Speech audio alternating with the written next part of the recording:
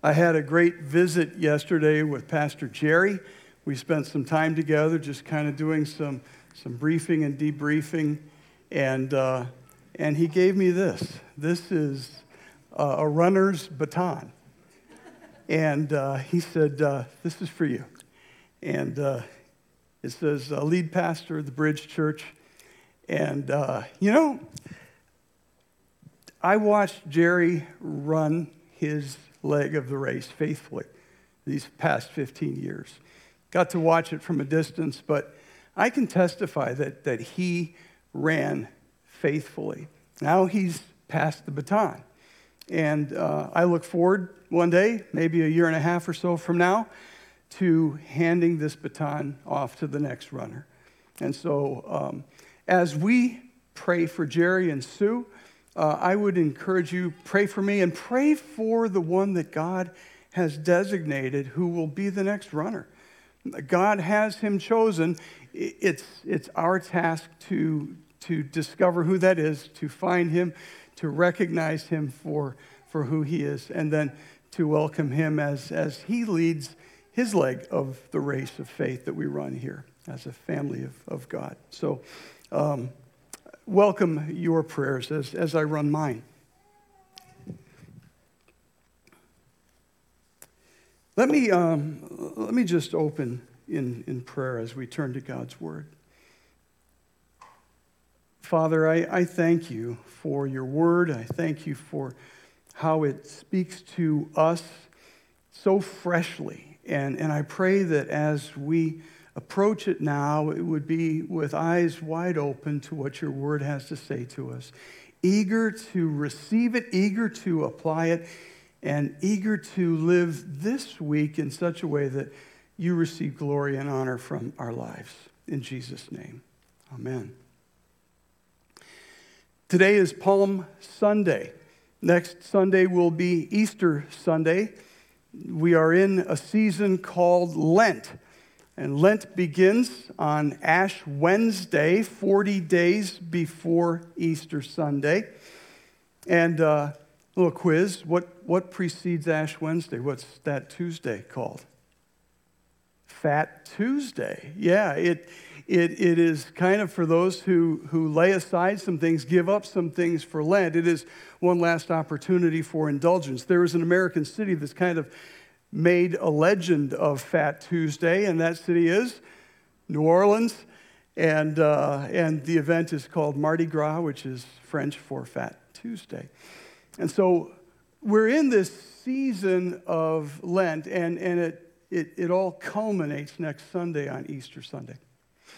There are some people who pay real particular attention to the seasons of the church calendar, to specific Sundays. Each Sunday has a specific function, a specific identity.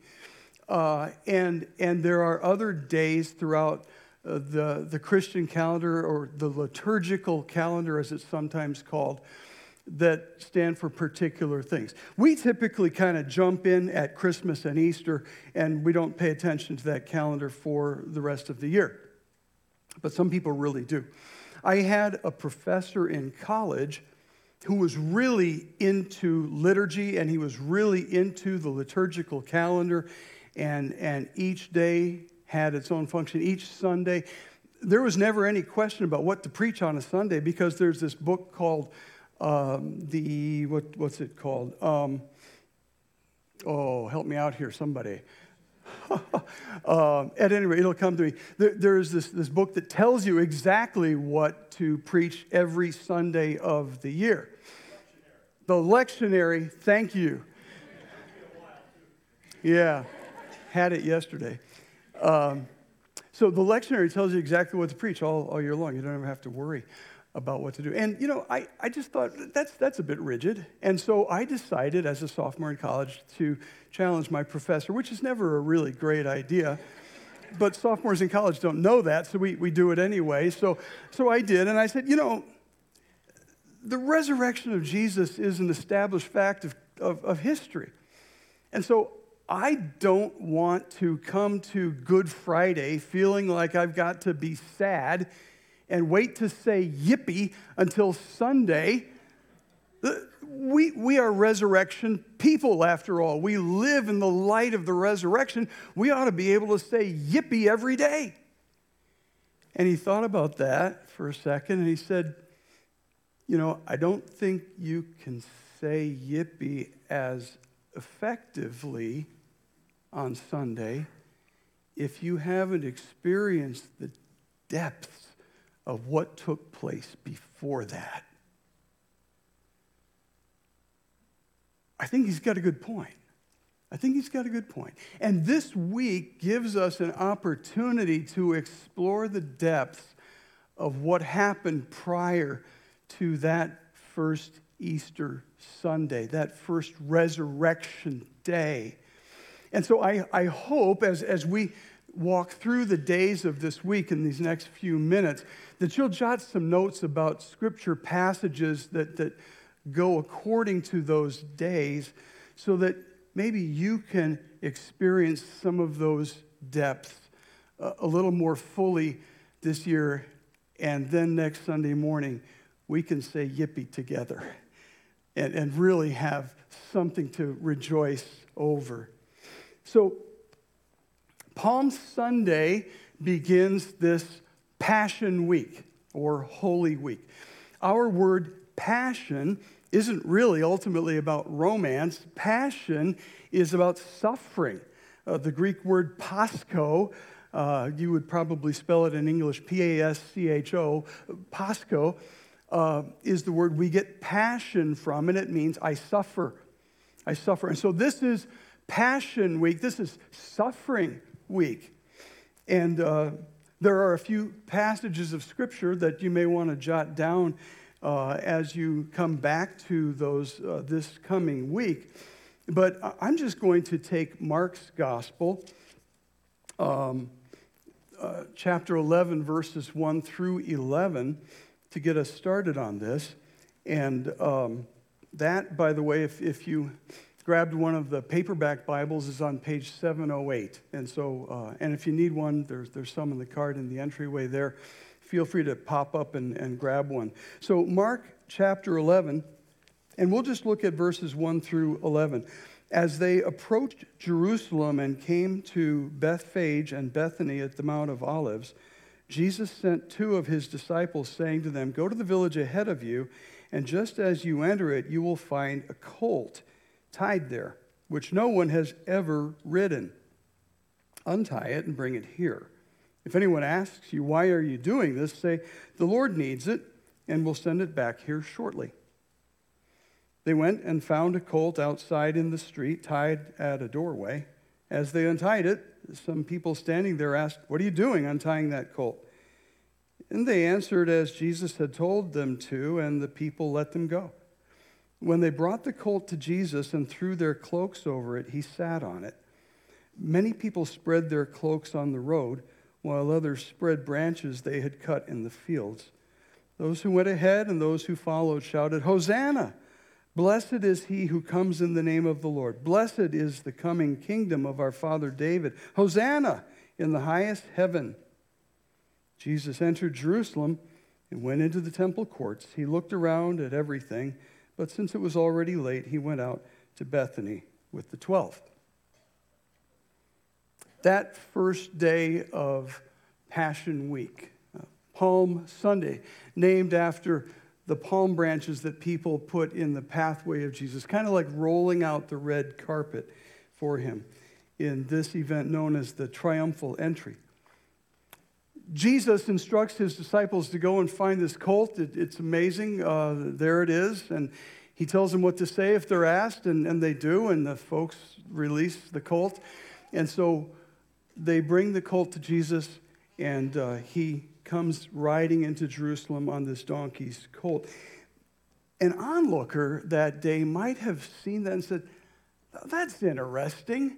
That reminds me of something one of the prophets said."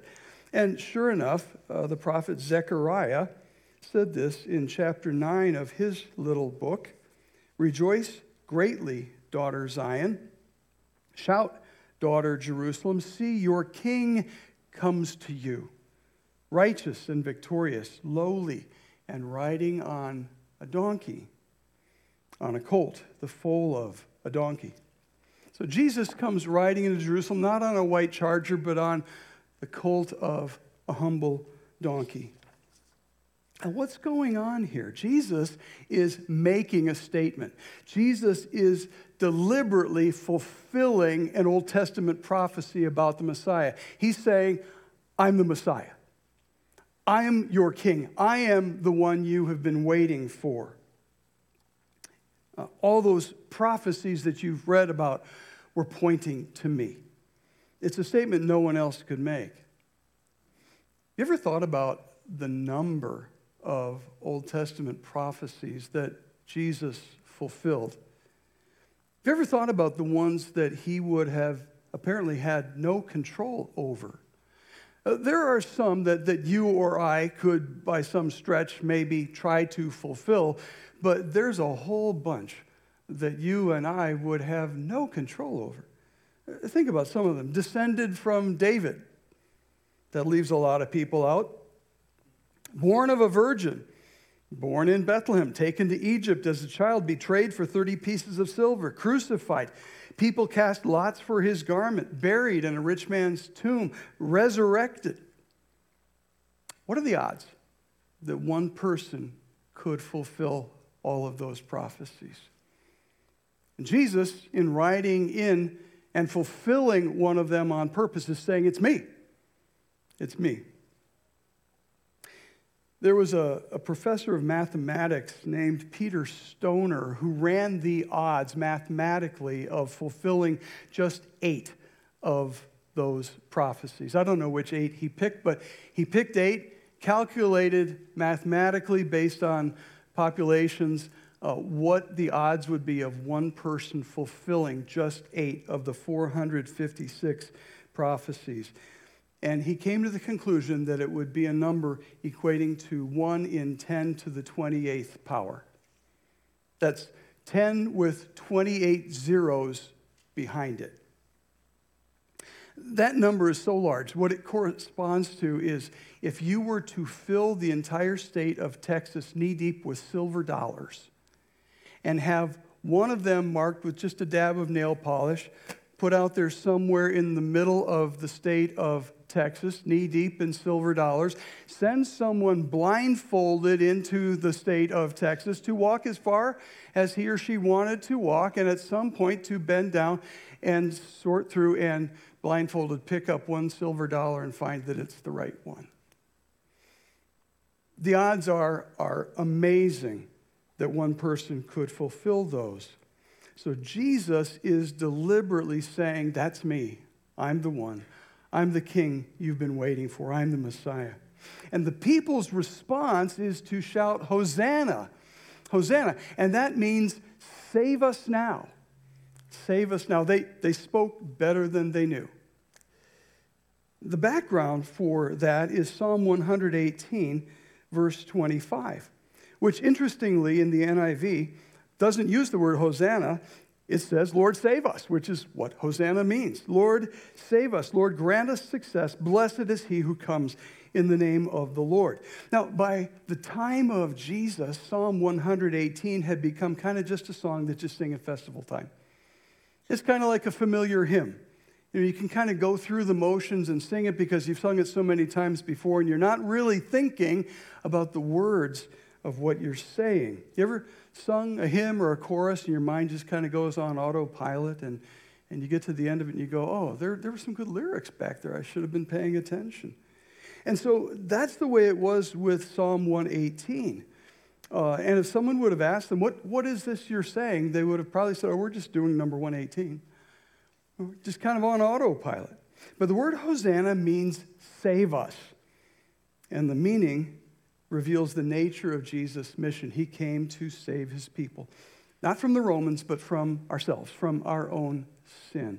And he would do that by laying down his life as the perfect sacrifice, taking our place, taking our sin upon himself. At the end of Palm Sunday, Jesus and the 12 go to the town of Bethany, about a 40-minute walk from Jerusalem. That was nothing in those days, 40 minutes of walking. That's, real quick commute. And they would stay the night at the home of Jesus' dear friends, Mary, Martha, and Lazarus, these three siblings. Lazarus, you'll remember from John 11, as the man that Jesus raised from the dead. And so they stay at the home of Mary and Martha and Lazarus, and Palm Sunday comes to a close. Monday dawns, and I call Monday of Holy Week or of Passion Week Manic Monday, because Jesus must have looked absolutely manic from the things that he did that day. Now, who remembers a song called Just Another Manic Monday by a group called the Bangles? You are really old. That's all I got to say. So Jesus looks manic at this. Take a look at the text again on page 708, Mark chapter 11. We'll just pick up at verse 12. The next day, so Monday, as they were leaving Bethany, Jesus was hungry. Seeing in the distance a fig tree in leaf, he went to find out if it had any fruit. When he reached it, he found nothing but leaves, because it was not the season for figs. Then he said to the tree, "May no one ever eat fruit from you again." And his disciples heard him say it. Sounds like Jesus having a bad day already. On reaching Jerusalem, Jesus entered the temple courts and began driving out those who were buying and selling there. He overturned the tables of the money changers and the benches of those selling doves, and would not allow anyone to carry merchandise through the temple courts.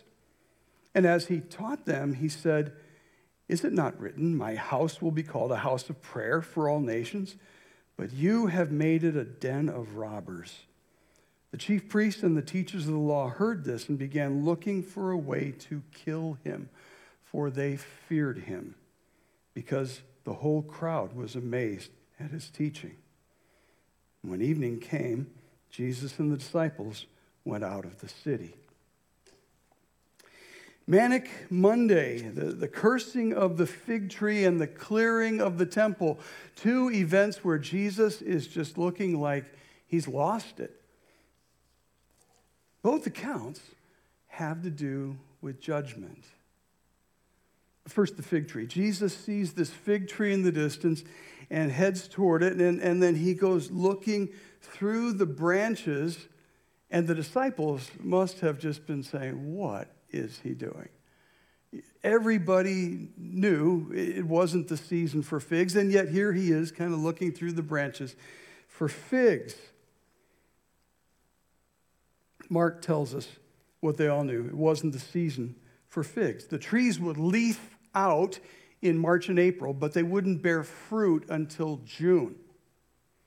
So Jesus is going through looking for fruit. What's that all about? Well, he is enacting a parable for them. He's putting this on for them to see. Here's a tree that looks healthy, but bears no fruit. And Jesus seizes on this image, this picture, to make a point about people who may look on the outside like they've got it together, but have no fruit in their lives. So that then leads to the next thing that he does, and that is he goes to the temple and just raises havoc there. He goes on to judge the people who have taken this place of worship and turned it into a place where worshipers get exploited.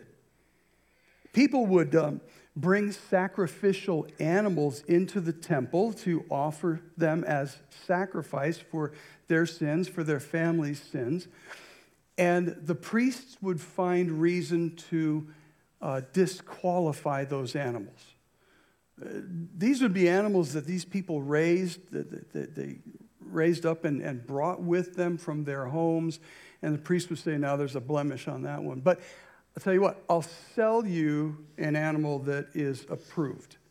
And then they would sell these animals at exorbitant prices. The other thing that they would do is they would exchange ordinary currency for temple currency, and the exchange rate would just be crazy. And so these things, they're just exploiting people who are coming to worship. And Jesus calls it for what it is. He drives out the people that are selling animals, and he overturns the tables of these people exchanging the currencies. And the leaders then, Mark tells us, start looking for a way to kill Jesus. He is becoming that much of a threat to them. At the end of Manic Monday, Jesus and the 12 go back to Bethany, where Jesus is staying all week with his dear friends, Mary, Martha, and Lazarus. There's a little epilogue to the Manic Monday story, though, and it comes in verse 20, and it tells us that the next morning, as they're heading back into Jerusalem, they pass this fig tree, and they find that it's withered from the roots. This tree that Jesus cursed the day before is completely withered up, and they take note of it. It had to make a huge impact on them in terms of what Jesus will do to those who only measure their spirituality by the externals and bear no fruit in their lives. Manic Monday ends. The next day dawns, Tuesday of Passion Week. I call it Troubled Tuesday. This is a longer section, and you can tell from the readings there. So I'm not going to read one of those for you, but I hope you'll come back to those. This is a longer section because it describes a very eventful day, a day filled with opposition from the religious leaders who are now intent on finding a way to discredit Jesus, to turn the crowds away from him, even to get him set up to be killed.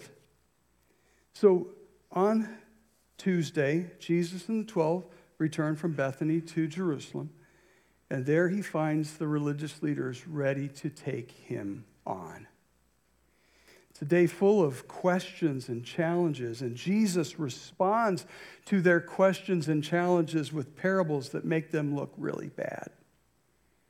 It's been a day called the temple debates, the Pharisees and Jesus debating back and forth. And these religious leaders raise questions about Jesus' authority, and Jesus responds by telling parables. He tells a parable about two sons whose father wanted them to work in his vineyard, and one son goes, I'm not going to do that. But he ultimately goes out and does it, works for his dad. And then the other son says, yeah, Dad, I'll work the vineyard for you, but doesn't do anything, doesn't lift a finger to work in the vineyard. And Jesus sets that up to say, which group do you think you would be in? Which one is most like you? And the Pharisees would know. They're the ones who promised all kinds of things but didn't follow through with any of it. And Jesus tells them that tax collectors and prostitutes, the ones who said, no, I'm not going to do anything for you, but end up doing it, they will get into heaven before these religious leaders. These guys look really bad in this parable. And he goes on to tell them another one. He tells them a parable about some people who have been entrusted with the care of a vineyard, and the only condition is they need to give the fruit to the owner. But they won't. They won't give the fruit to the owner. And he tells these people that the kingdom of God will be taken from them and given to others who will produce its fruit. Again, the religious leaders look bad. Tells them another parable about a marriage feast put on by a king whose son is getting married. Who's that point to? And the invited guests won't come. And so the king brings in people from the streets and keeps the invited guests out. Again, the religious leaders are pushed out and they look bad. In each of these stories, the religious leaders look bad and they try to trap Jesus with more questions, but just end up looking worse and worse all the time. Jesus finally pronounces a series of woes on the religious leaders, and those are recorded in Matthew chapter 23. He tells them how badly they've messed up what God designed to bring people to himself. And he calls them all sorts of names. He calls them hypocrites, blind guides, whitewashed tombs, a brood of vipers. He blames them for all of the innocent blood that's been shed from Abel to Zechariah, literally from A to Z. Can you imagine how desperately they wanted to get rid of him by the end of this day? Troubled Tuesday. Near the end of Troubled Tuesday, Jesus goes over to the Mount of Olives, which is nearby, and delivers a message that's known as the Olivet Discourse. And in that discourse, he talks about things to come, talks about the destruction of the temple that is to come. He talks about the signs of the end. He talks about the challenges his followers will face before he comes again. But he lets them know that he will come again, and he'll come again in glory. And after that, he and the 12 go back to Bethany to stay the night again with their dear friends, Mary, Martha, and Lazarus. Troubled Tuesday comes to an end. Silent Wednesday dawns. I call it Silent Wednesday because so little is known about that day. The Gospels are largely silent about that day. It would seem that Jesus chose to spend a quiet day in Bethany with his closest friends, Mary, Martha, Lazarus, and the 12. Think about it. Jesus knows what's ahead. He knows that when he heads back into the city on Thursday, that he won't be coming back to Bethany at the end of the day. Instead, he will be arrested. He will be tried. He will be condemned. He will be crucified, and he knows that. So how's he going to spend his last day? He'll spend it with those closest to him. What must that have been like? I imagine it as a pretty quiet day. Not much said. Maybe a lot of sighing. I remember reading in C.S. Lewis's Lion, the Witch, and the Wardrobe about Aslan on his way to the stone table, and he passes by the tent where little Lucy is, and she sees his shadow go by, and so she joins him, and they spend some quiet moments together, but he comes to the point of saying, you have to stay here. I have to go on alone. That's kind of the picture I get for Silent Wednesday. A day when he could just be with those who mattered most to him. Now, one of the things that is recorded about that day is that Jesus is invited to eat at the home of a man known as Simon the leper.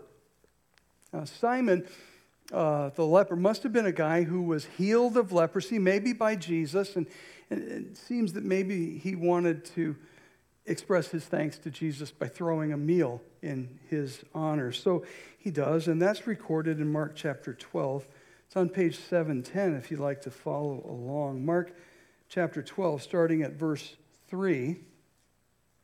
While he was in Bethany, reclining at the table in the home of Simon the leper, a woman came with an alabaster jar of very expensive perfume made of pure nard. She broke the jar and poured the perfume on his head. Some of those present were saying indignantly to one another, "Why this waste of perfume? It could have been sold for more than a year's wages and the money given to the poor." And they rebuked her harshly. "Leave her alone," said Jesus. "Why are you bothering her? She has done a beautiful thing to me. The poor you will always have with you, and you can help them anytime you want, but you will not always have me. She did what she could. She poured perfume on my body beforehand to prepare for my burial. Truly, I tell you, wherever the gospel is preached throughout the world, what she has done will also be told in memory of her."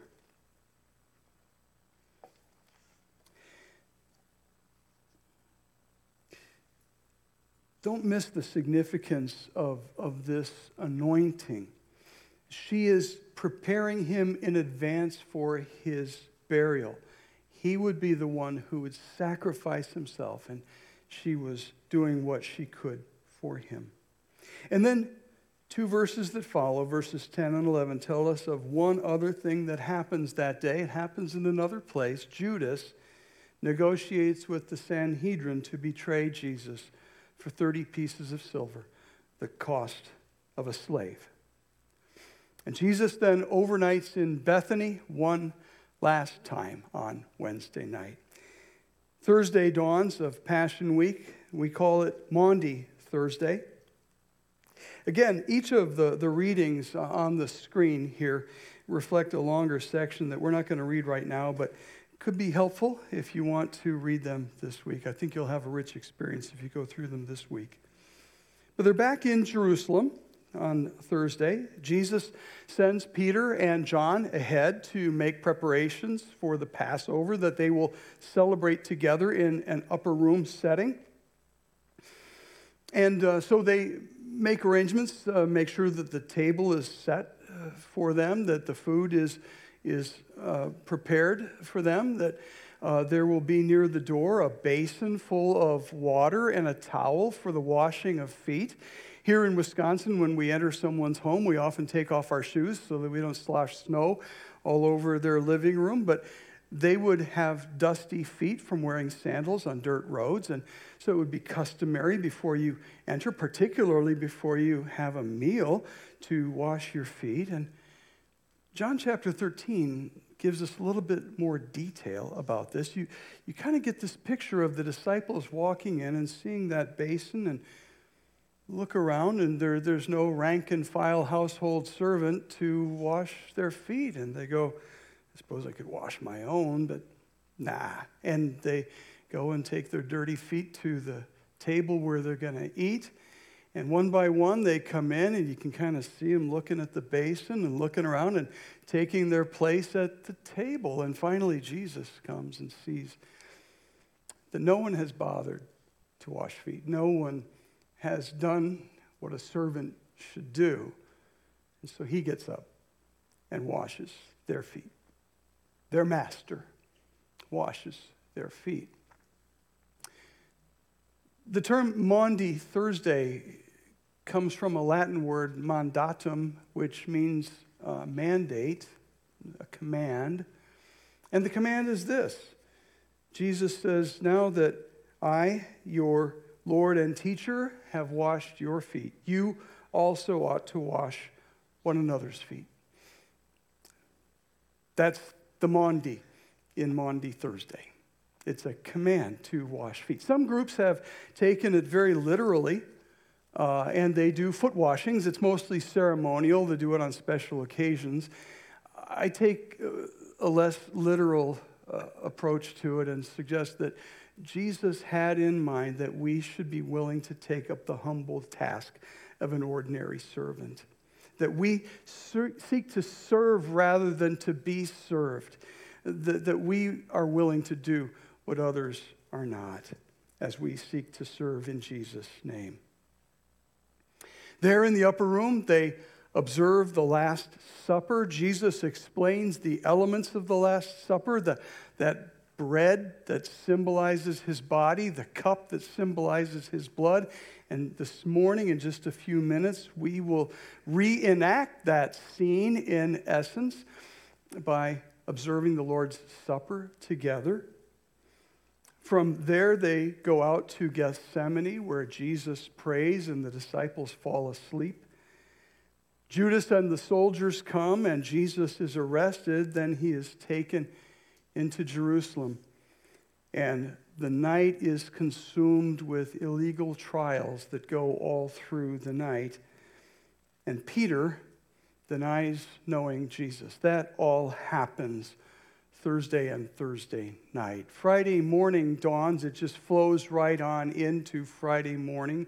Friday that we call Good Friday, where Jesus appears before Pontius Pilate, the Roman governor, who wants nothing to do with him. Pilate understands that Herod, the king of the Jews, appointed by Rome, is in town, and he gets rid of Jesus by sending him to Herod. Herod wants to see Jesus perform a miracle. Do a little trick for me, Jesus, and Jesus won't do it. So Herod sends him back to Pilate, and Pilate finally gives in to the demands of the crowd and orders that Jesus be crucified. 9 a.m. on Good Friday, Jesus is nailed to the cross. 12 noon, same day, when it should be brightest, darkness comes over the whole land. It's pitch dark. And then at 3 p.m., the end comes. Matthew and Mark tell us that Jesus gave a loud cry at that moment. And John tells us what it was he said. Tetelestai. It is finished. It is accomplished. Everything needed to deal with your sin and mine was accomplished at that moment as Jesus gave up his life. It is finished. Someone has suggested religion is spelled D-O. And you do, and you do, and you wonder if you've ever done enough to be okay with God. Religion is spelled D-O, and Christianity is spelled D-O-N-E. It's done.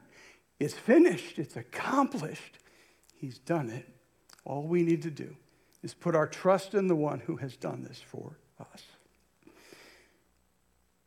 6 p.m., same day, Joseph of Arimathea, wealthy man, asks for Jesus' body and lays it in Joseph's tomb. And Good Friday comes to an end. Saturday comes. I call it Sad Saturday. All we know about it is from a half a verse at the end of Luke 23. Verse 56 says, they rested on the Sabbath in obedience to the commandment. That was it. That's all we know about that Saturday. But imagine it. These disciples were scattered. They are scared. It is a sad, dark day. They've got a lot of time to think. And they're thinking, this did not turn out the way it was supposed to. What's going to happen to us? Will they come for us next? And that's Sad Saturday. And then it's followed by Resurrection Sunday. And I will plan to see you next Sunday morning, and we can shout yippee together.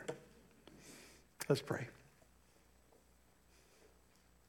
Father, thank you for how your word explains to us what Jesus did that last week of his earthly ministry. And I pray, Father, that as we experience this Passion Week, that we would be attuned to what Jesus did on our behalf and experience the depths of that so that next Sunday we can experience the heights of Resurrection Sunday as never before. For your honor and glory, in Jesus' name, amen.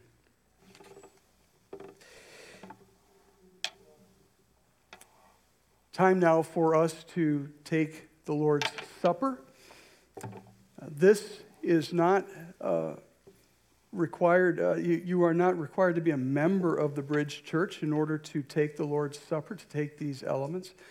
But I would caution you that you must be one who has put their trust in Christ in order to do this.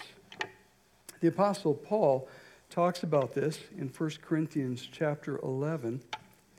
And he says this, I received from the Lord what I also passed on to you. The Lord Jesus, on the night he was betrayed, took bread. And when he had given thanks, he broke it and said, this is my body, which is for you.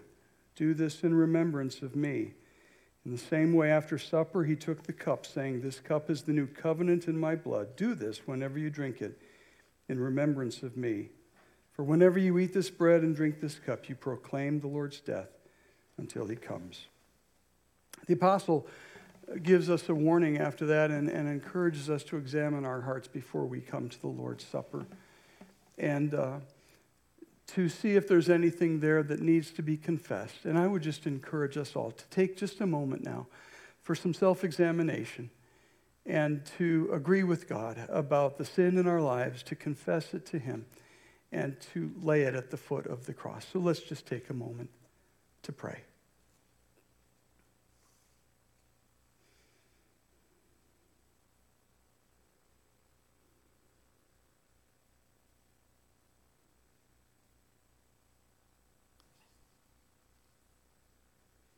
Father, we agree with you about the sinfulness of our sin. And I pray that we would not indulge it any longer, that we would not harbor it, that we would not entertain it, that we would not feed it, but that rather we would confess it and leave it behind, that you may be glorified by lives lived that are growing in Christ likeness. Thank you for what Jesus did for us on the cross. Thank you for these elements that remind us of his body and his blood given on our behalf as the perfect sacrifice that takes care of sin once for all. I pray that if there's anyone here this morning that needs to receive Jesus as Savior and Lord, that person would say, Lord Jesus, I see it now. I am a sinner and I need a Savior. Would you come into my life? Thank you for what you've done on my behalf. I receive you now. Live in me, and I'll praise you forever. So thank you, Father, for these reminders in Jesus' name. Amen. I'd invite you to come and take the elements when you're ready. Take them back to your seat, and the worship team is going to sing and lead us. Just a word about the elements themselves. There's a little cellophane thing that the cracker is right beneath that, and then there's another tab to get you to the juice. And so come when you are ready.